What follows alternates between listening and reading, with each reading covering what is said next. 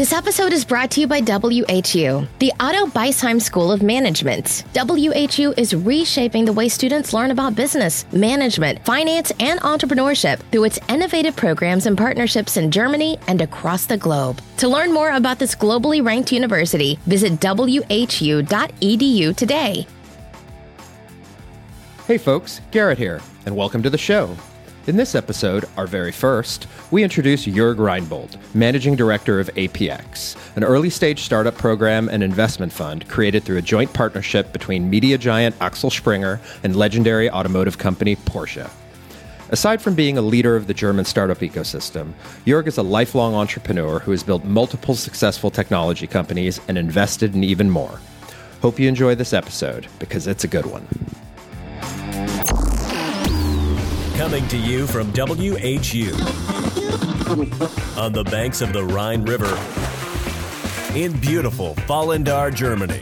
This is the best and most awesome founder podcast. A show about entrepreneurs, innovators, advisors, and educators, and the stories that make them who they are today.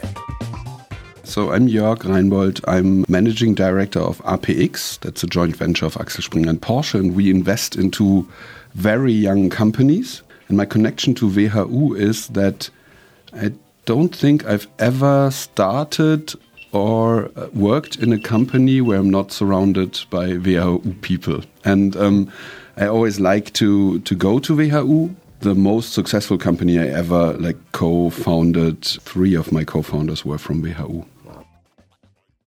Hi, Joerg. Great to have you on the show. So maybe you could start by telling us a little bit about APX, when it got started, and what it is that you do. Mm-hmm. Yeah, so we started a year ago, and we built APX as the evolution version of Axel Springer Plug and Play. Axel Springer Plug and Play we did for 5 years, and we still do it. And we invest into very young companies. We have Axel Springer as one shareholder, and at APX we have Porsche as the other shareholder. And what we do is we invest at the pre-seed and the seed stage into young companies with digital business models who want to create venture path businesses. And our business model is pretty simple. We invest very early, then we stay on board as their shareholders. Hopefully we help them to scale their company, and then later we want to sell our shares. With APX, obviously we have been investing so far only.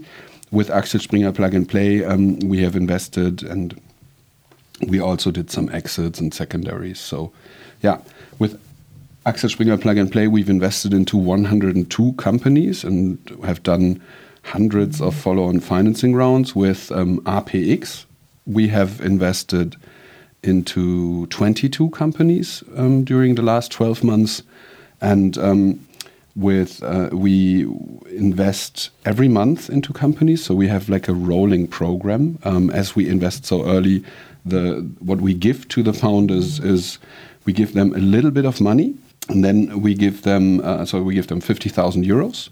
We get 5% at the pre-seed stage of the company, and then we give them a tailor-made program that consists of a rolling program of workshops and mentoring days and other opportunities to get input, and a tailor-made venture development program where we work with them on all the dimensions that you need to work on when you want to get external financing.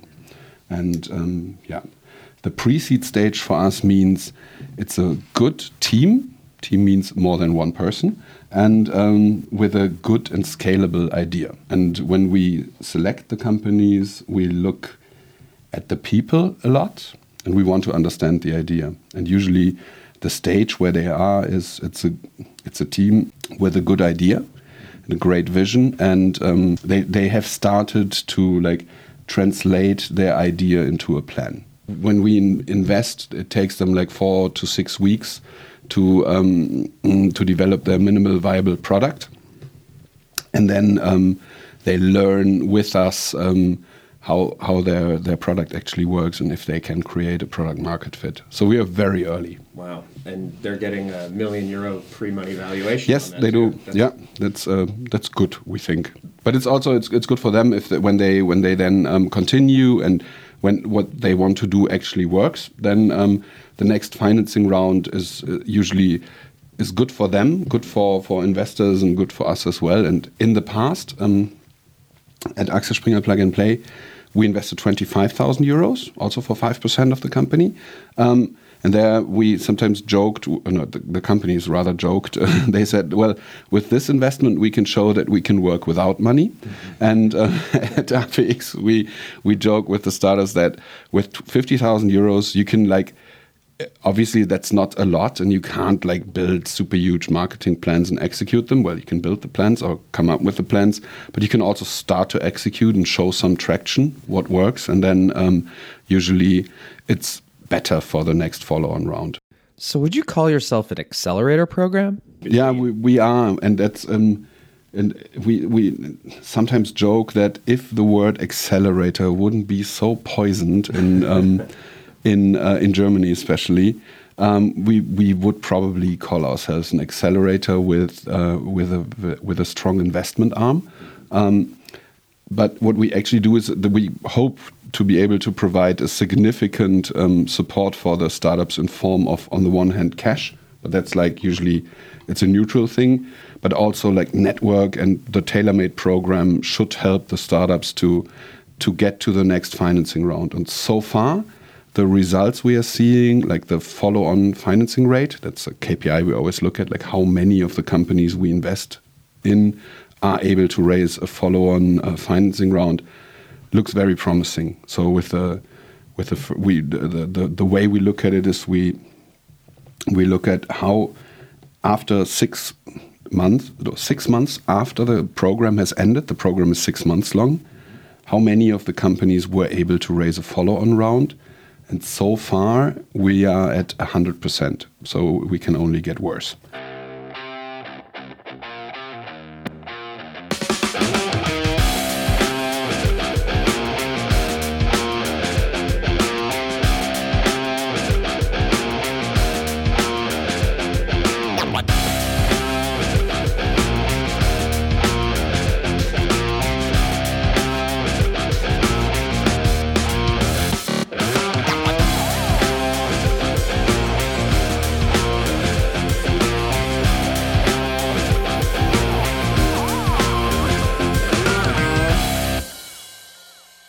So, one of my colleagues is currently wrapping up his PhD research on founder preferences between corporate versus independent venture capital.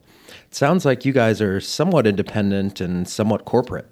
Can you offer some insights into that? If everything we want to do works well from a founder's point of view, we are a hybrid where you get the independent capital that has no strategic obligations or limitations, in combination with the access to the networks of our shareholders. And the Porsche network is very international, very mobile and lifestyle oriented.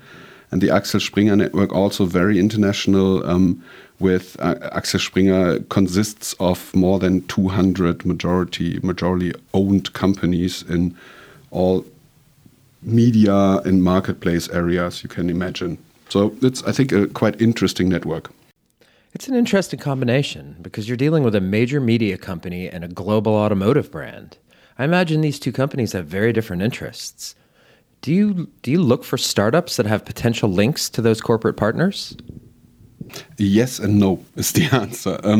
So what connects Axel Springer and Porsche is that they both agree that first and foremost, what we do is about making good investments, investing into really great founder teams, and then creating shortcuts for them to become successful.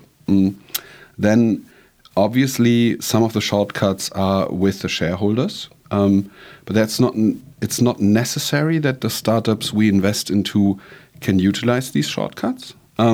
We sometimes create programs specifically our programs, we call them tracks. That's something that we put on top of the ongoing tailor-made program. So, for example, in May, we'll start a track. It's called Real, and it's about property technologies and connected homes.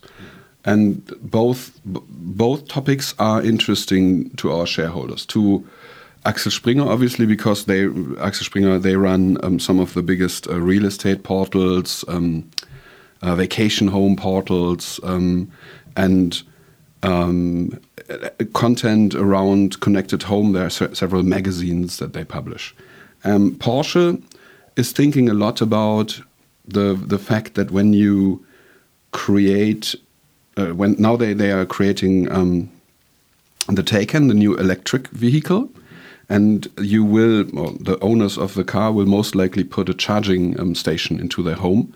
The charging station is not only connected to the power supply, it can also and will be connected to the home, and it can be like a starting point to digitize homes. And interestingly enough, people trust Porsche that they will provide a decent, always working technology to like charge the car, but also maybe do some like connected home topics. So there, everything comes back together, and then we created a program that is on top of everything else we do, that is specifically targeted at companies in the field of property technologies and connected homes.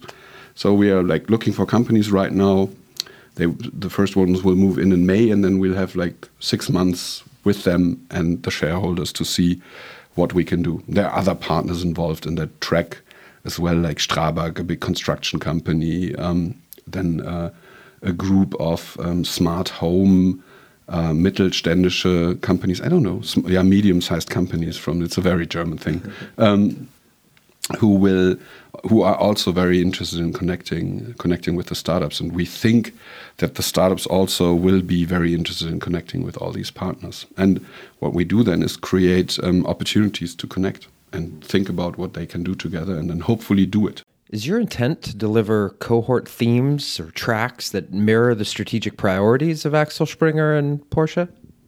Some areas we have been doing this since like 5 years, but we also very strongly believe in the general support of good digital startups. So we will, and this is our main business, is finding great founders and creating an environment for them where they can like grow their company, and then on top of that, we provide like more vertical opportunities. But it's not that we want to focus on the vertical opportunities more than on the general digital investments that we do. So it's an as well as.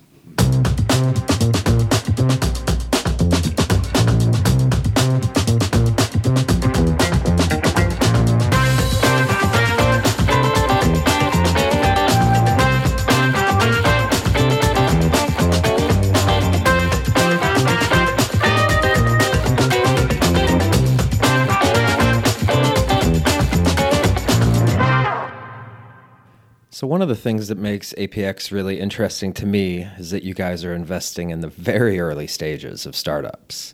As you know, for many years, this has been a real gap in the startup investment world, with most accelerators and other investment organizations preferring some level of market traction or proof of concept.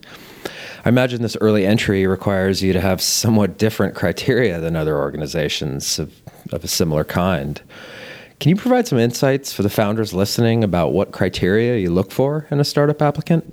Yeah, I think the earlier you are, the more important the team is. So we look at the team very closely. We want to understand, are these the right people?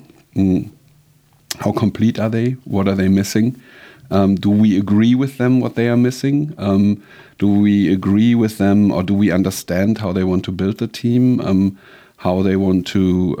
Do we think they have a compatible set of values? That's usually that's something we learned in the past, that when companies fail, and when they fail so that they are not savable, it's because the team breaks up, and that's usually because their value systems were not compatible. We've seen like between 20 and 30% of the companies we invest into, or the teams we invest into, they change their business model quite significantly. So they pivot within the first 6 months of their existence. So we always joke that it's even more important to look at the people who are doing it, because we invest into them because they might change their business model. An example, the most successful investment we did so far is in N26 Digital Bank. And to be completely honest, if they would have come to us, Maximilian and Valentin, the two founders, and would have stood in front of us and told us, we are two founders, we are going to start the bank of the future, we would probably, I don't know if we would have dared to invest into them, because we might have said things like, you don't start a bank just like this. Mm-hmm. And if you're only two people, you might need more people to start a proper bank, and starting a bank might be very complicated. So when they pitched to us, they pitched the idea of a credit card for teenagers. This we got immediately, and we were like, this sounds super interesting. There's nothing like this in Germany, at least, or in Europe, nothing that we knew. It's something that everybody needs. Everybody who has children that get to a certain age, you have to figure out how can they spend some money digitally, because they all want to. It's about like financial literacy. This is something that the Axel Springer content people were like super interested in. They were like, this is an interesting topic, and so that's why we invested. And then they pivoted, and they didn't pivot out of weakness. They pivoted out of strength, because they built their MVP in the first 4 weeks, which we were like, good that they are so fast. And then they had the MVP. We all tried it, and they did their first tests, and everyone was like, this is so cool. Actually, I would want a credit card like this for myself and not only for my kids. And then the first angels invested and said, hey, build the credit card of the future. Then the first VC invested and said, hey, this is really cool, but why don't you build like the bank account of the future? And then Peter Thiel came around, and he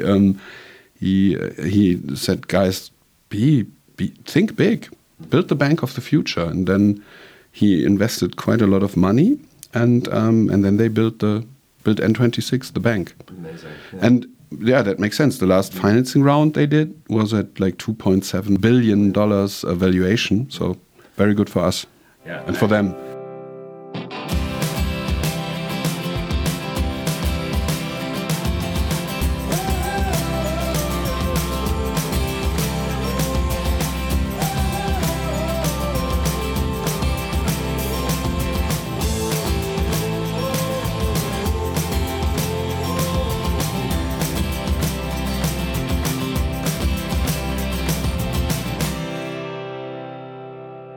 But I want to touch a little more on the team topic, because I founded a couple of companies with friends. I also always start companies with friends, and there's this day when you have to decide, I don't know if you have that day as well, but I always have it when I'm like about to start the company, and there's this like short phase where you really think, okay, should we do this?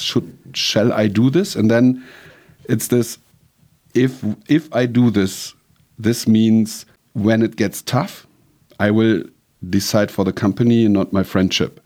Because that's, I think, what you have to do the moment you get like other people's money. And I have one friend who's so dear to me that I would never start a company with him, even though we have so many ideas. But he's like so important for me that I would never, like whenever I think about the decision, you or company, I always choose him over the opportunity to start a company, which for me is like very important. But that's also something we look for. We look for when we talk to founders, we want to find out how do they interact with each other. And we designed maybe I can talk about our selection process, because it's built around trying to figure out how good is this team.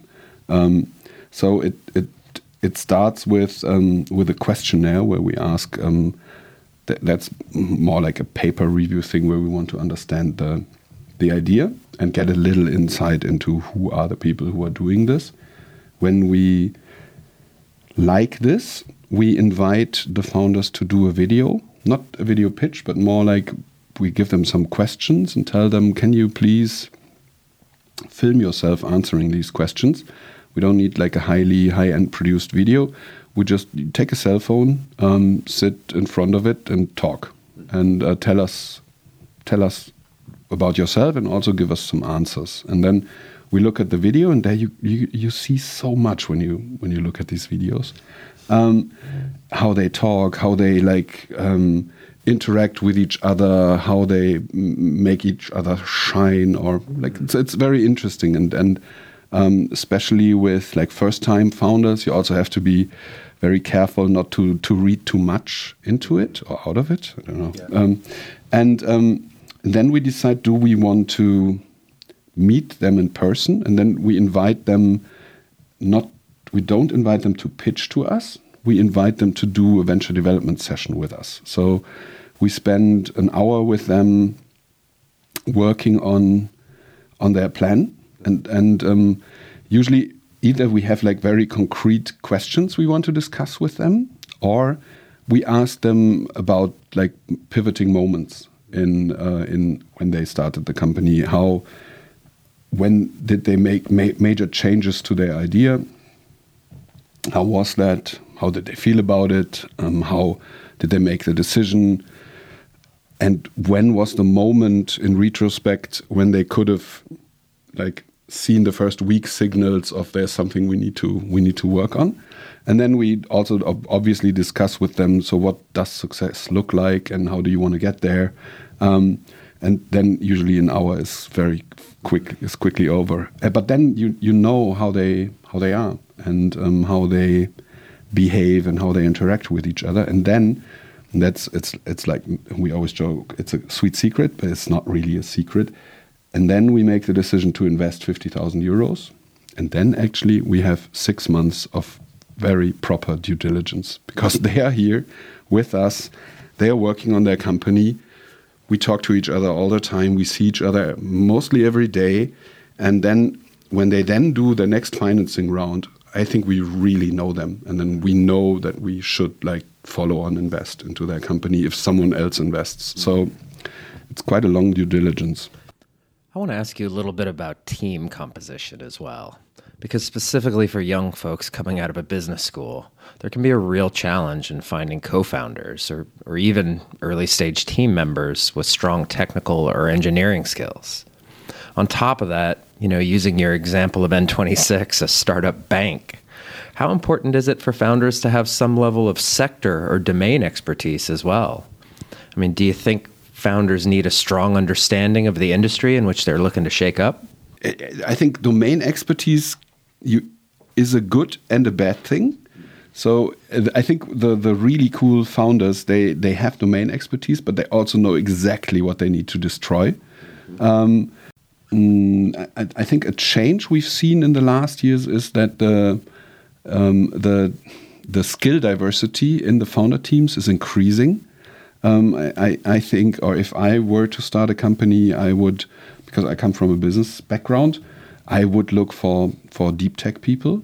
And what we see is that young people try to connect more across universities. So at WHU, I would probably do a trip to Aachen from time to time and we'd meet with the tech people there, or go to Karlsruhe, or talk to the more technical universities, because they have the same problem, just the other way around. And I would create partnerships on a university to university level, where you do matchmaking events and weeks maybe together, entrepreneurial weeks, where you synchronize some programs and then do matchmaking things. And maybe it will not lead to the founding of hundreds of companies, but if you meet your future co-founder from when you're at WHU from a tech university, and just know each other and then start to talk to each other and brainstorm on what can be done, the combination of great skills in different areas usually is very important. Mm-hmm. So yeah, if I were to start a company, especially at university, at student age, I would try to find co-founders from other worlds.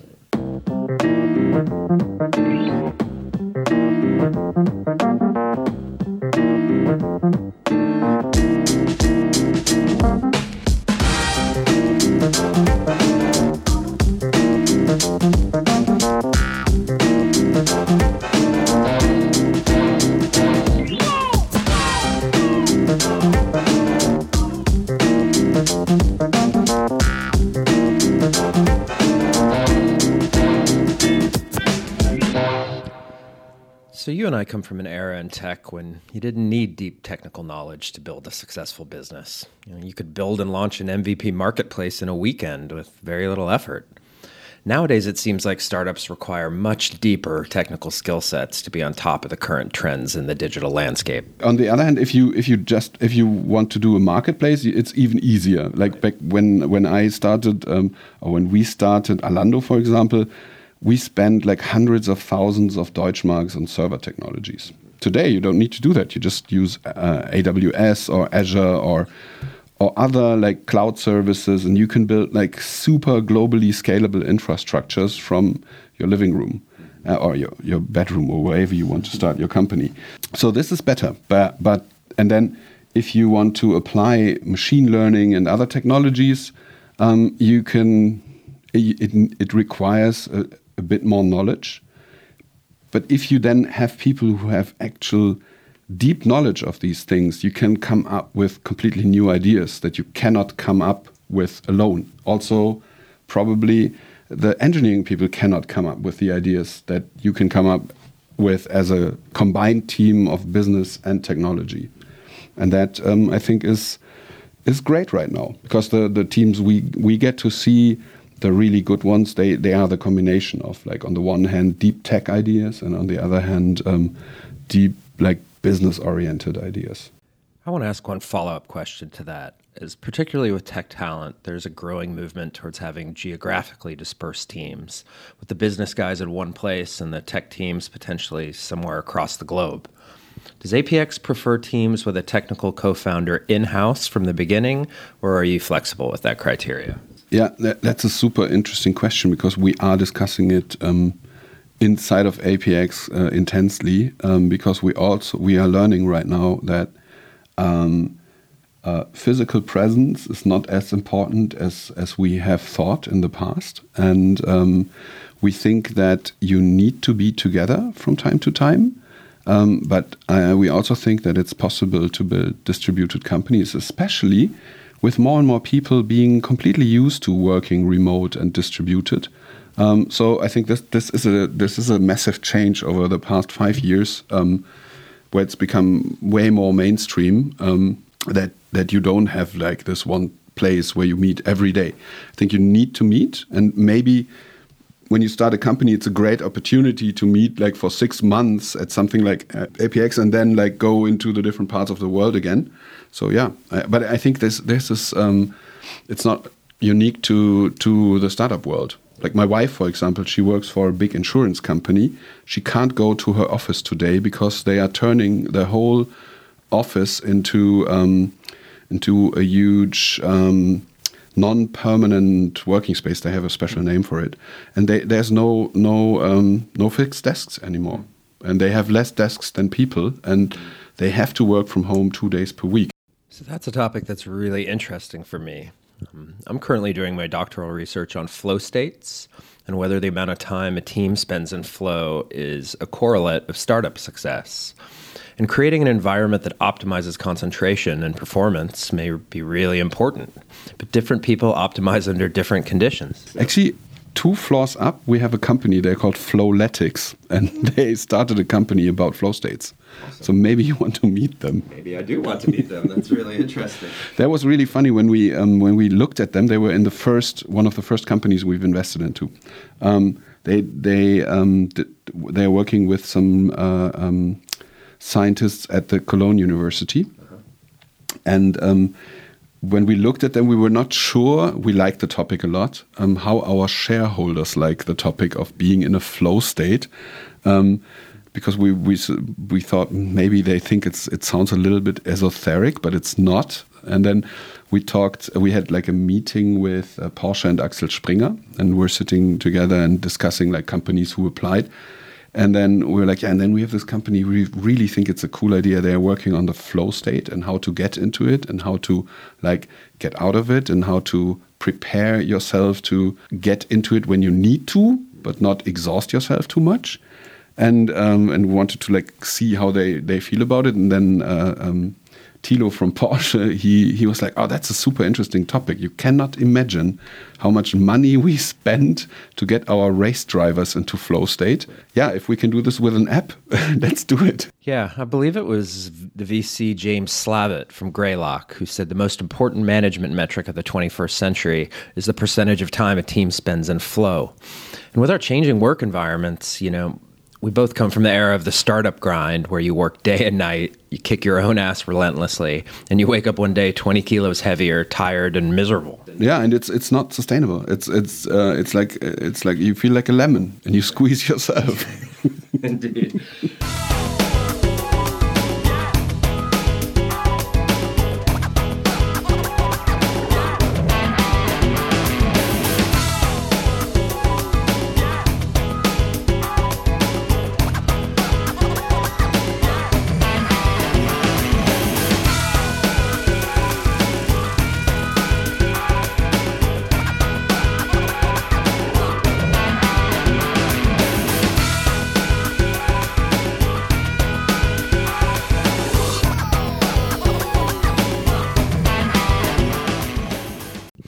I want to make sure we have enough time to hear a little bit about your story, since you have quite the interesting entrepreneurial journey. Maybe you could share a little bit about where you come from, your experience as a founder, and how you got to where you are today. Yeah, so it all started basically in Cologne, where I was born. And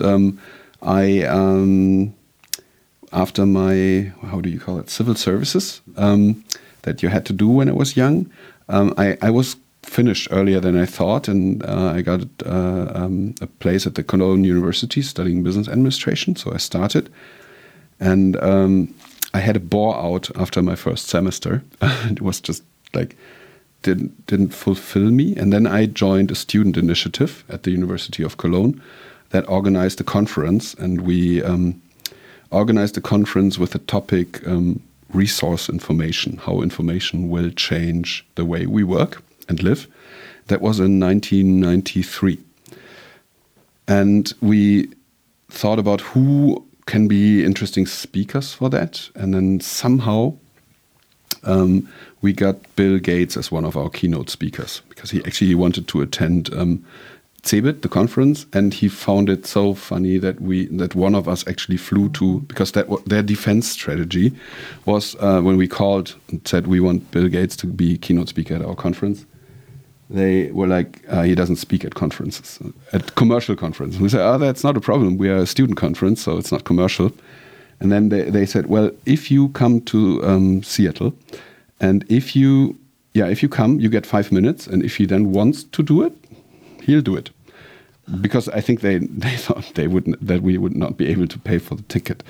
We had enough money to pay for the ticket, so one of my colleagues flew over, got this 5-minute meeting. Bill Gates said, okay, I'll do it. And after that, we could get anyone on the planet, because all the people would ask, like, so who else is coming to your funny little conference? And they were like, yeah, and this person, and Bill Gates, and this person, this person. And they're like, Bill Gates is coming, I'm there. So we had like an amazing lineup of speakers, really cool people. And through the preparation of the conference, I met Joerg Rheinboldt. I don't know if you know him. He wrote a book about virtual communities. And I only called him because our last name sounds very similar. Then it's like, hey, I have a very similar name as you, and I'm organizing this conference, and we're talking a lot about business, but we'd be very interested in like the social effects of digital and of digital communities. And his book, Virtual Communities, is still like a very good book that I recommend everyone to read. And Howard was like, yeah, I'm coming, doing a video. He didn't come in person. We did a video thing. Back then it was quite intense to do. And he invited me to the social network he was using, Well. the whole Earth electronic link, which was really interesting. And then I was like one of the few members from Europe in this electronic network called Bulletin Board Systems. And we discussed what the internet will do to us and with us, and what it will allow us to do with each other and the way we work and we live and we learn. And I found this so interesting that after the conference, I found just going to university too boring. And through a lot of coincidences, I started a company together with 3 friends where we helped companies, that was our idea, help companies to become more digital. And called Denkwerk in Cologne. Did that for 5 years, had customers, like small to medium-sized customers in Cologne and then later all over Germany. And built this out of cash flow, so we didn't get any external money, any credits. We just created it out of the money that we made. And after 5 years, we were doing several millions of revenue each year. We had like 40 people who worked for Denkwerk. It was doing good. And I had my next bore out, where I was like driving around one summer evening thinking about, is this what I want? And I was like, this is not what I want. This is really cool, but it's actually not what I want. I don't want to run an agency. I want something else. And then I met Oliver Samwer, who was a friend of one of my co-founders. And Felix, my co-founder, was like, I'm bringing Olli, who he's studying at WHU. And he will do an internship at Denkwerk, and we will see where this takes us. And then I met Olli for the first time, and it was really, really funny because he was like, he still is, full of energy. It took us like a week until we said, okay, we will change Denkwerk into something else. And then we did several things together, and then he went back to university. We always talked about, okay, what is the next thing that needs to be done? And then it was in 1999, early 1999, we had a conversation after he had done his Diplomarbeit, it was called, like his final thesis, that we should start something else together. And there the idea was to start something that is completely different from what Denkwerk was. We said, okay, we don't want like a few customers where we get like hundreds of thousands of revenue from each customer. Let's have lots of customers so that we are not that the single customer is not that important. It's still important, but not like if one customer leaves, we won't go. It's like it will not touch our ability to stay in business. We want a model where we make money if our customers make money. And we want something that can scale a lot faster than a consulting company. And we want to use a different way to finance it. We want to find business angels, venture capital, and then do financing rounds. And since in 1999, everyone was talking about it was in America, everyone was talking about venture capital and IPOs. Here in Germany, it started somehow. We're like, and we want to take the company public after 2 years. And we're like, yeah, that's a cool idea. And then we actually started Alando.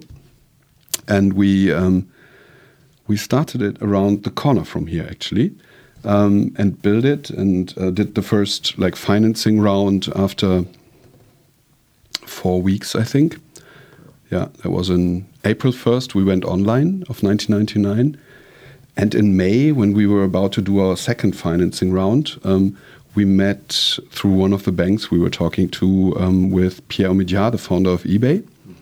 And then we sold Alando to eBay after 6 months, basically. Actually, the lunch we had with Pierre after agreeing, okay, we said, okay, it's all or nothing. Either we have to sell the whole company to you, and then we will be eBay in Germany, or you have to do eBay in Germany, we'll do Alando, and then we'll see what comes out of this. And he was like, no, let's do it together.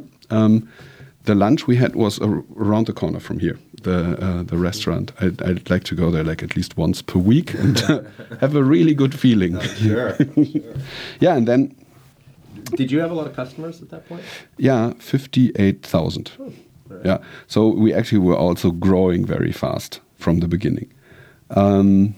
Yeah, and I think that was also something that I learned there. You have to have like an intellectually good model, but you also have to get your hands dirty, and you have to talk to them, you have to call them, and you really have to do a lot to get them as customers. And they're all very important. So you sold Alando. Mm-hmm.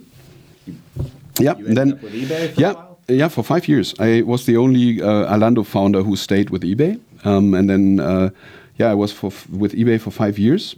After the 5 years, another bore-out came, because I was like, this is not what I right now want to do. And then my twin sons were born, took half a year off, then started a little investment company with one partner, and we started to invest in 2 companies.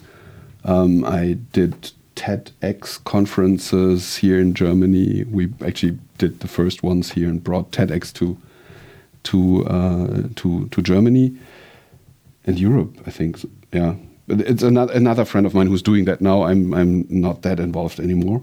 And then did some things at universities. I wrote a book about digital business models, because I always wanted to try out how it is to write a book.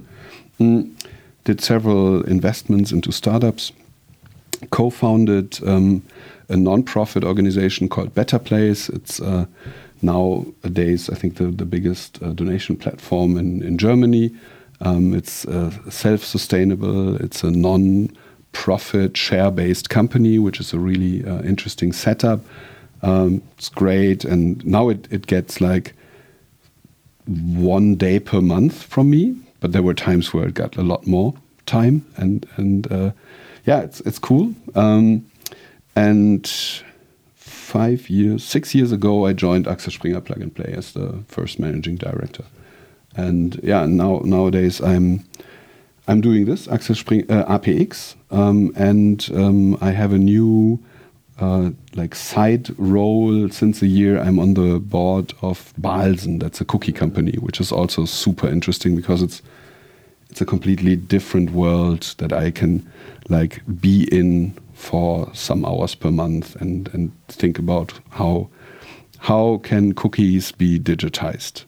There's a really bad joke that can be made now. I won't do it. I know where you're going with that one.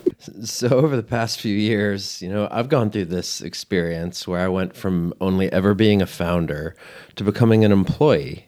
I think you're kind of in a similar situation, no? Yeah, and for me, it's always I'm ping-ponging between the roles. And I think I'm always trying to get the best out of each role.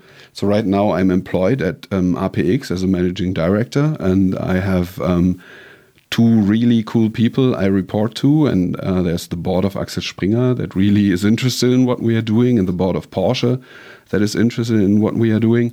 But it's completely different than running your own thing where you don't report to anyone. Well, that changes the moment you take someone else's money.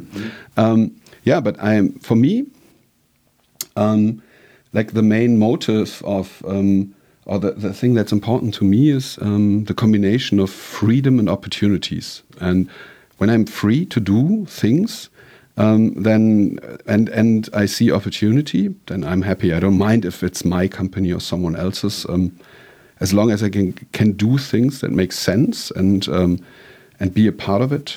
Then I'm super happy. I'm totally with you on that one. I like to say that as long as I get to build shit, I'm happy with whatever role I'm playing. But anyway, I just want to ask you a few short questions for a little perspective on Joerg the man. First of all, what book is on your bedside table? It's really funny because right now there's a book about Italy, the history of Italy, that I'm reading.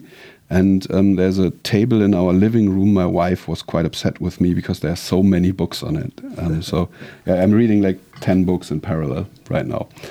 And I'm going on vacation, so I will finish all of them. And then the other question, what's cycling on your playlist these days? Yeah, There's the new album of Apparat that I'm listening to quite a bit. It's a Berlin electronic band. And I'm actually listening to quite a lot of podcasts. Good. Hopefully you'll get to hear this one soon as well. Joerg, thank you so much for Thank you. Thank you for being here. It was really a pleasure. Likewise. Cheers.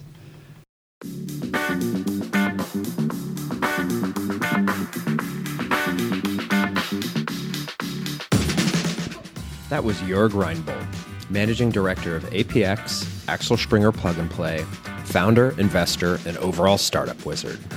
Be sure to join us for our next episode with Sven Greulich, partner at the world's leading law firm for startups, Orrick, Harrington, and Sutcliffe. We'll be talking investment, law, and the pitfalls of not knowing the legal implications of your decisions as a founder. It should be a good one. Bis nächstes Mal.